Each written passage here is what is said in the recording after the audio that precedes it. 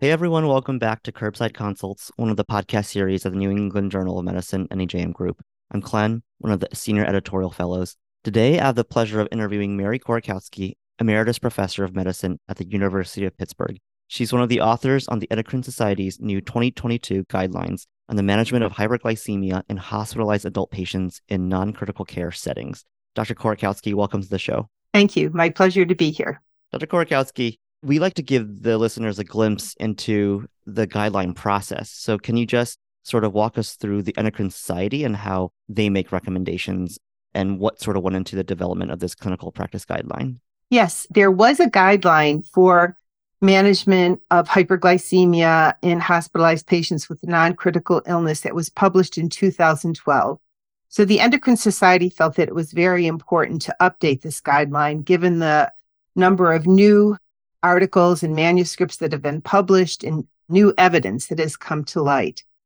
But they also revised the process for creating guidelines. In the past, guidelines were often created by a panel of people who were very involved in the process, as involved in this particular aspect of clinical medicine. But this time, this was the beginning of a new process for the Endocrine Society using the GRADE process, which is a more rigorous process for developing and establishing recommendations. It is a process that has been endorsed and utilized by the Institute of Medicine and is used across the disciplines. So this was new to us. So we worked with people from McMaster's University and the Mayo Clinic with expertise in this method of developing guidelines and applied this to this clinical question. Yeah, that's awesome. And it's nice to see different societies coming together and agreeing on the methodology to do guidelines. So I think that's a huge step forward. Historically, the use of continuous glucose monitors and insulin pumps in the inpatient setting has been sort of controversial in many hospitals, including ones where I've worked at. I remember a few cases where patients would come in and want to use their own devices, their own monitors or pumps, and the nurses would be uncomfortable with it, or I would get a notification from the charge nurse saying that I had to talk to the patient to not use it. What does the clinical practice guideline say about these devices now? Those are very important issues. So although they're related to each other, I'll just address them separately. The first is the use of insulin pumps in the hospital setting. So we had the same experience that you're describing of patients coming into the hospital using insulin pumps, but nurses were uncomfortable with this. And in many cases, these pumps were discontinued without appropriate institution of scheduled insulin therapy. So we looked at the literature, and there was not a lot of randomized control trials. There was a lot of descriptive data about patients who were allowed to use or not allowed to use the pumps in the hospital. And the evidence suggests that it was very safe to allow patients to use these devices in the hospital, provided they had the mental and the physical capacity to do so. We also felt that it was very important to have access to people who were knowledgeable in insulin pump therapy to support patients who are using their pumps during the hospital setting, and that this somehow be integrated as part of their day-to-day care. As far as continuous glucose monitors, I'm not sure that this is a controversial issue as much as it's an evolving issue. We know that a lot of our patients in the outpatient setting are using continuous glucose monitoring devices as part of their standard of care. And now we're seeing these patients come to the hospital with their own continuous glucose monitoring devices. What we addressed specifically in the guideline was introducing use of continuous glucose monitoring in patients who are not previously using these before hospital admission.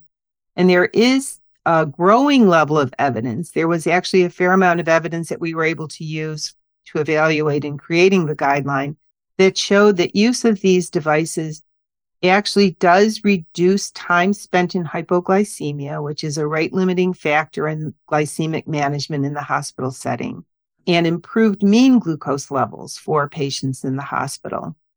Then to take this a step further, we know that patients are using these hybrid closed-loop systems in the outpatient setting, where we did not do a systematic review for that specifically.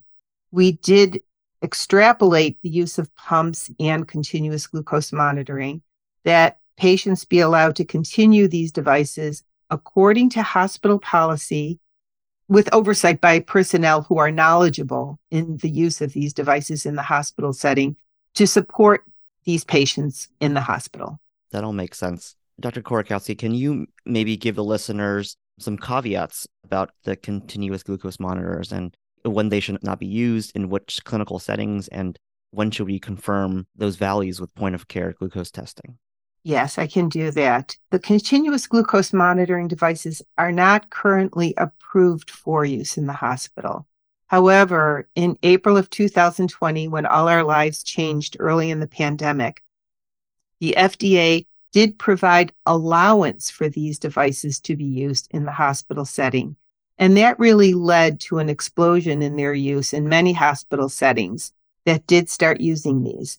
Part of the reasons for using these was that they did limit the number of visits a nurse had to make into a patient room in order to do a finger stick blood glucose, because they could use almost like a telemetry type system where they had the readouts from the sensors outside a patient room. There is data showing that they can be used effectively in patients with non-critical illness. Their use in critically ill patients is an area of investigation because there's so much variability in the hemodynamic status of critically ill patients. Outside critical care areas, though, patients who are on high doses of Tylenol, high doses of vitamin C, who are using hydroxyurea, which is used for a variety of instances, patients with severe skin lesions, patients with hemodynamic instability, may not be optimal candidates for using this. As far as when to check a point of care glucose, the FDA recommends that these devices can be used to monitor therapy, but that a point of care blood glucose should be used to make any decisions regarding insulin dosing. That may change over time as more data comes out. There is published literature that has demonstrated that calibrations with patients' point of care glucose can be performed as little as twice a day with accuracy of results. There was a recent study that showed that these readings could be safely used for calculating insulin doses, but there is no approval for that yet. And so until there is more experience and more data demonstrating the efficacy, safety, and reliability of these readings, their use is considered experimental for the time being. Got it. So it sounds like, to recap, we can use, if the patients have the right mental capacity and the physical ability to use it, it's appropriate to use the continuous glucose monitors to get glucose readings. But if we were to try to adjust any of the insulin doses, the conservative approach would be to get a point of care glucose before doing that. Is that accurate? That is the current recommendation, which would basically mean going to point of care blood glucose monitoring about 4 times a day. Before meals and bedtime is the usual standard of care for people who are eating every 4 to 6 hours and people who are not eating. Great. Let's move on to a separate part of the guideline, and this topic is surgeries. And so what does the guideline say about patients undergoing elective surgeries and what their target hemoglobin A1C should be? Yes, we felt that this was an important question because many people on the writing panel worked in institutions where they saw that some surgeons paid no attention to what the glycemic control was prior to admission, and other surgeons who wanted very tight levels of glycemic control before they would operate on a patient. So we looked at the literature for this and came up with a question about whether or not it was important to have pre-specified glycemic measures before a patient underwent an elective surgical procedure. Emergency surgical procedures are something else. Those are people who have to have surgery at that time. But for elective surgical procedures, we found that the majority of data that's in the literature comes primarily from orthopedic and cardiac surgeries, but also from a variety of other surgeries. And the most data that is available relates to preoperative HbA1c levels. There's a variety of literature comparing A1C levels less than 6.5 to greater than 6.5, less than 7 to greater than 7, less than 8 to greater than 8, and even other specific measures. But the data really supports the need for glycemic control prior to surgery as a way of improving postoperative outcomes. And so the recommendation was to have HbA1c levels of less than 8% prior to surgery, if that is feasible. We also acknowledge that it may not always be feasible for some people to get to an A1C level of less than 8 prior to surgery, but that the surgery would be important for their future health care or ability to achieve these levels. So we also made the recommendation where it was not feasible to attain an HbA1c level of less than 8, that it would be important to have a preoperative blood glucose level of 100 to 180 milligrams per deciliter. This was meant to avoid needing to cancel surgical procedures, and it was also meant as a way of promoting postoperative outcomes. Now, the rationale for these recommendations was that patients who are under better glycemic control have a lower risk of postoperative complications, primarily infections, but also neurologic complications, respiratory complications, cardiac complications, and hospital length of stay, and even mortality. I think this is a new recommendation that I hadn't really seen in literature before. So I'm really excited to think about how we can improve the outcomes of our patients undergoing surgery. And I think this will be really relevant to a lot of hospitalists who have a lot of patients who are either post-op or awaiting operations and thinking more aggressively about their glucose management. What does the guideline mention about basal bolus insulin therapy versus correctional insulin? And what are some of the benefits and harms of each strategy? I'm really glad you asked that question, because all members of the writing panel also struggled with this as well. You probably have seen the literature that said that sliding scale insulin should never be used. There's even been articles that have been titled Death to Sliding Scale Insulin. But then we found that many of us felt that there were times where this was appropriate to use, while also acknowledging that there was times where sliding scale insulin was being overused. Inappropriately used is the approach for glycemic management. So with this topic, we made 3 different recommendations, and we looked at 3 different populations. One population would be patients who have no prior history of diabetes, but who are admitted to the hospital and have elevated blood glucose levels, which we defined as blood glucose levels greater than 140. There's another population of patients who have known diabetes, usually type 2 diabetes, that's under good control and are receiving non-insulin therapies before they come into the hospital.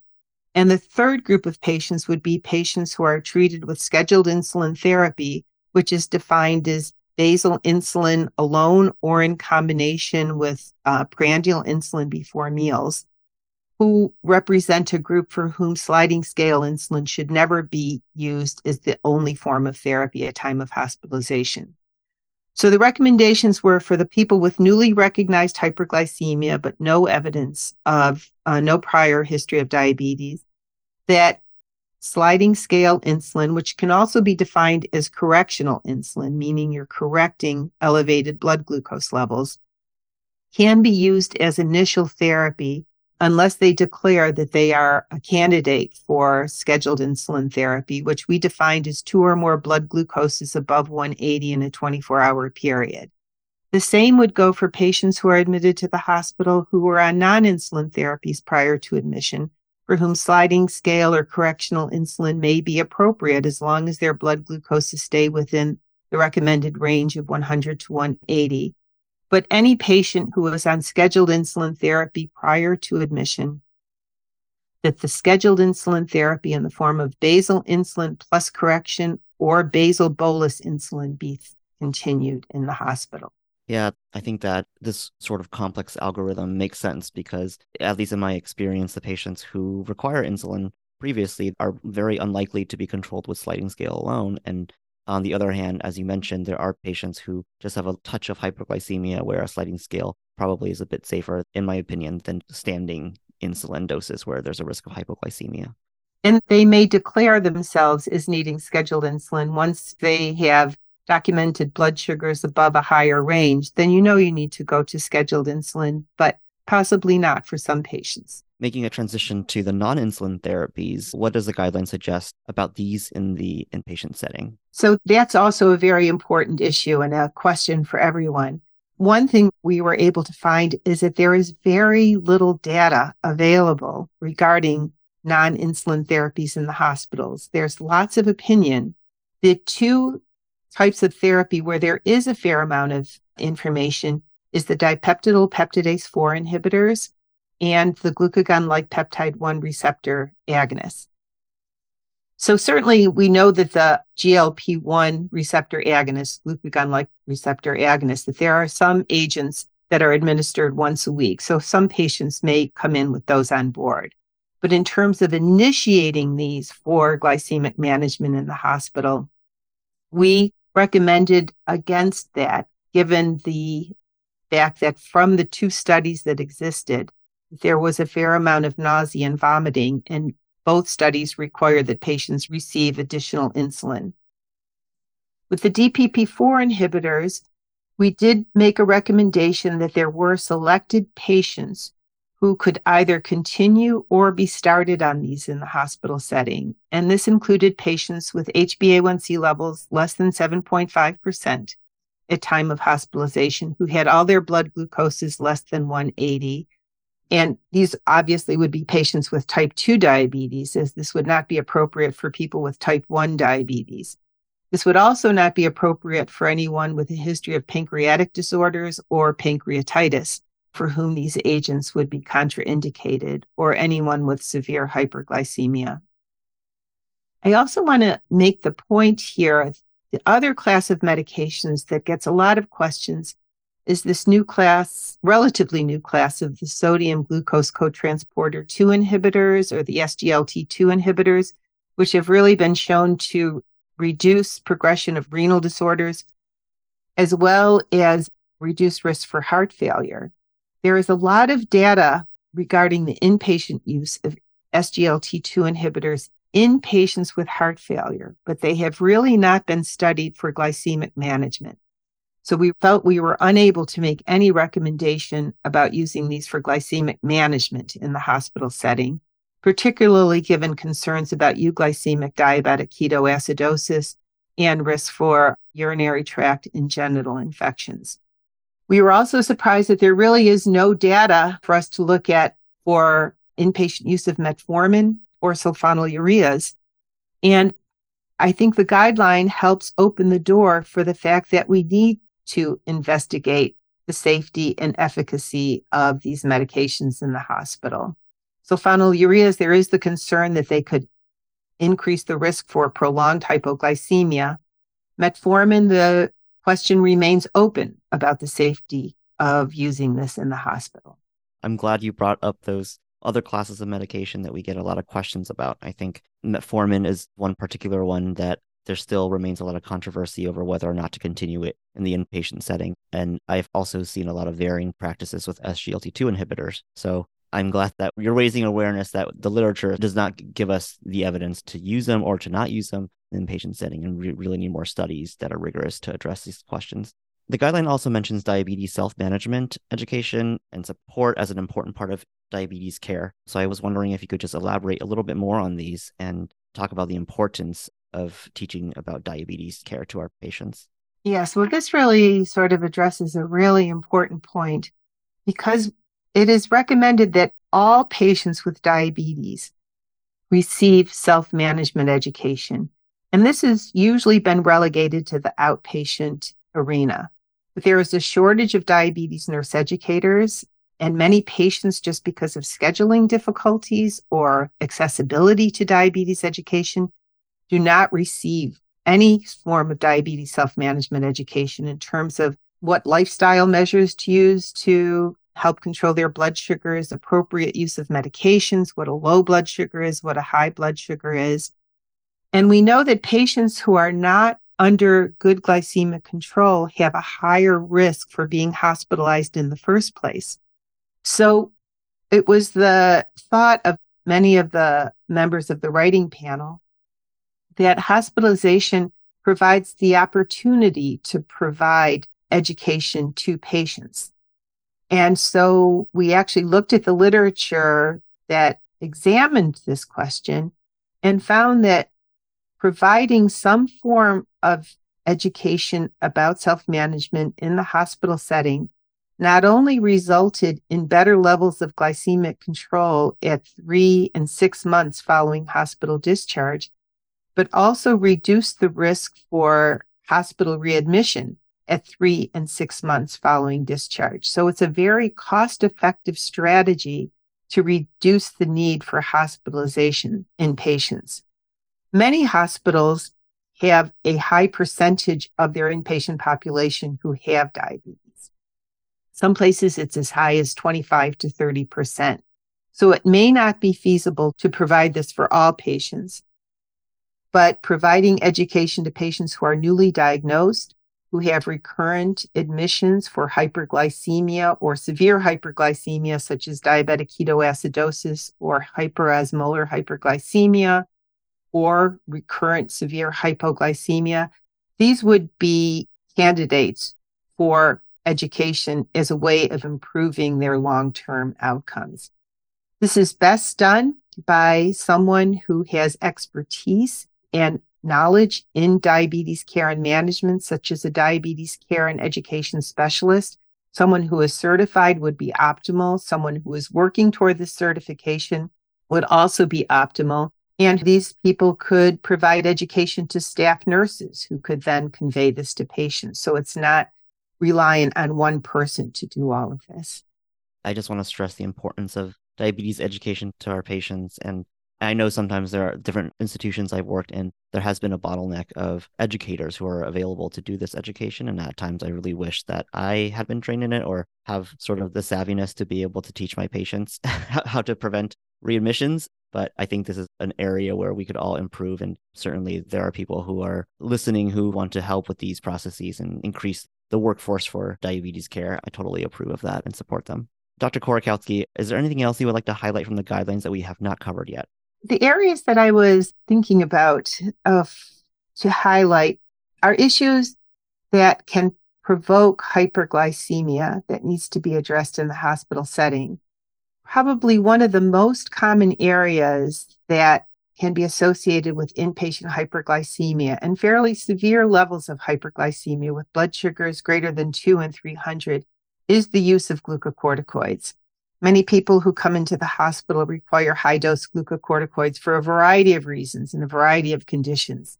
And we know that about 50% of people with no prior history of diabetes will develop hyperglycemia following high doses of glucocorticoids, and up to 80% of people with known diabetes will have an exacerbation of hyperglycemia. We actually looked at different approaches for managing hyperglycemia in patients receiving glucocorticoids in the hospital.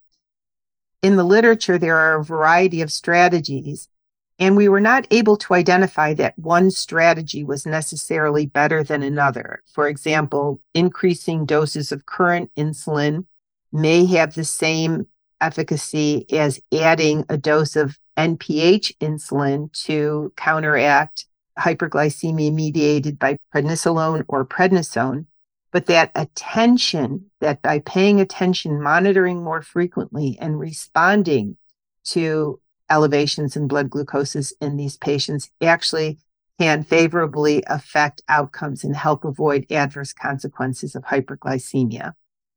Enteral nutrition is another area where patients without a prior history of diabetes can actually develop hyperglycemia. It doesn't happen with the same frequency that it does with glucocorticoids, but these would be important areas to be aware of. Thank you for reminding us of these populations. And I know in medical school and in residency, I was taught that these patients should be on NPH, but it sounds like you've opened up the doors, or this guideline has opened up the doors for people to consider various types of insulin therapy for hyperglycemia in these patients and not necessarily only use NPH. I personally use NPH. I like that approach, but we couldn't say that approach was better than others. Perfect. Yeah. And we like to say on the show when things are evidence-based versus just sort of based on our expert opinion or anecdotal. And so I also personally use NPH, but it's good to know where the evidence stands on things. So I think that wraps up this episode of Curbside Consults. I'd like to thank Merit Korokowski for joining us today to discuss the latest Endocrine Society guidelines on the management of hyperglycemia in the hospitalist adult patient in the non-critical care setting. We are always looking for ways to improve our podcast and educational material. So if you have any comments or suggestions, please leave a review on iTunes or email us at resident360@nejm.org. Our production team at NEJM Resident 360 includes Karen Buckley, Lynn Winston Perry, Kyle Simmons, Mike Thomases, Tim Vining, Scott Williams, and Kathy Stern. Also, a special thanks to our NEJM education editor, Dr. O.P. Hemnick. Curbside Consults is brought to you by NEJM Resident 360, a product of NEJM Group.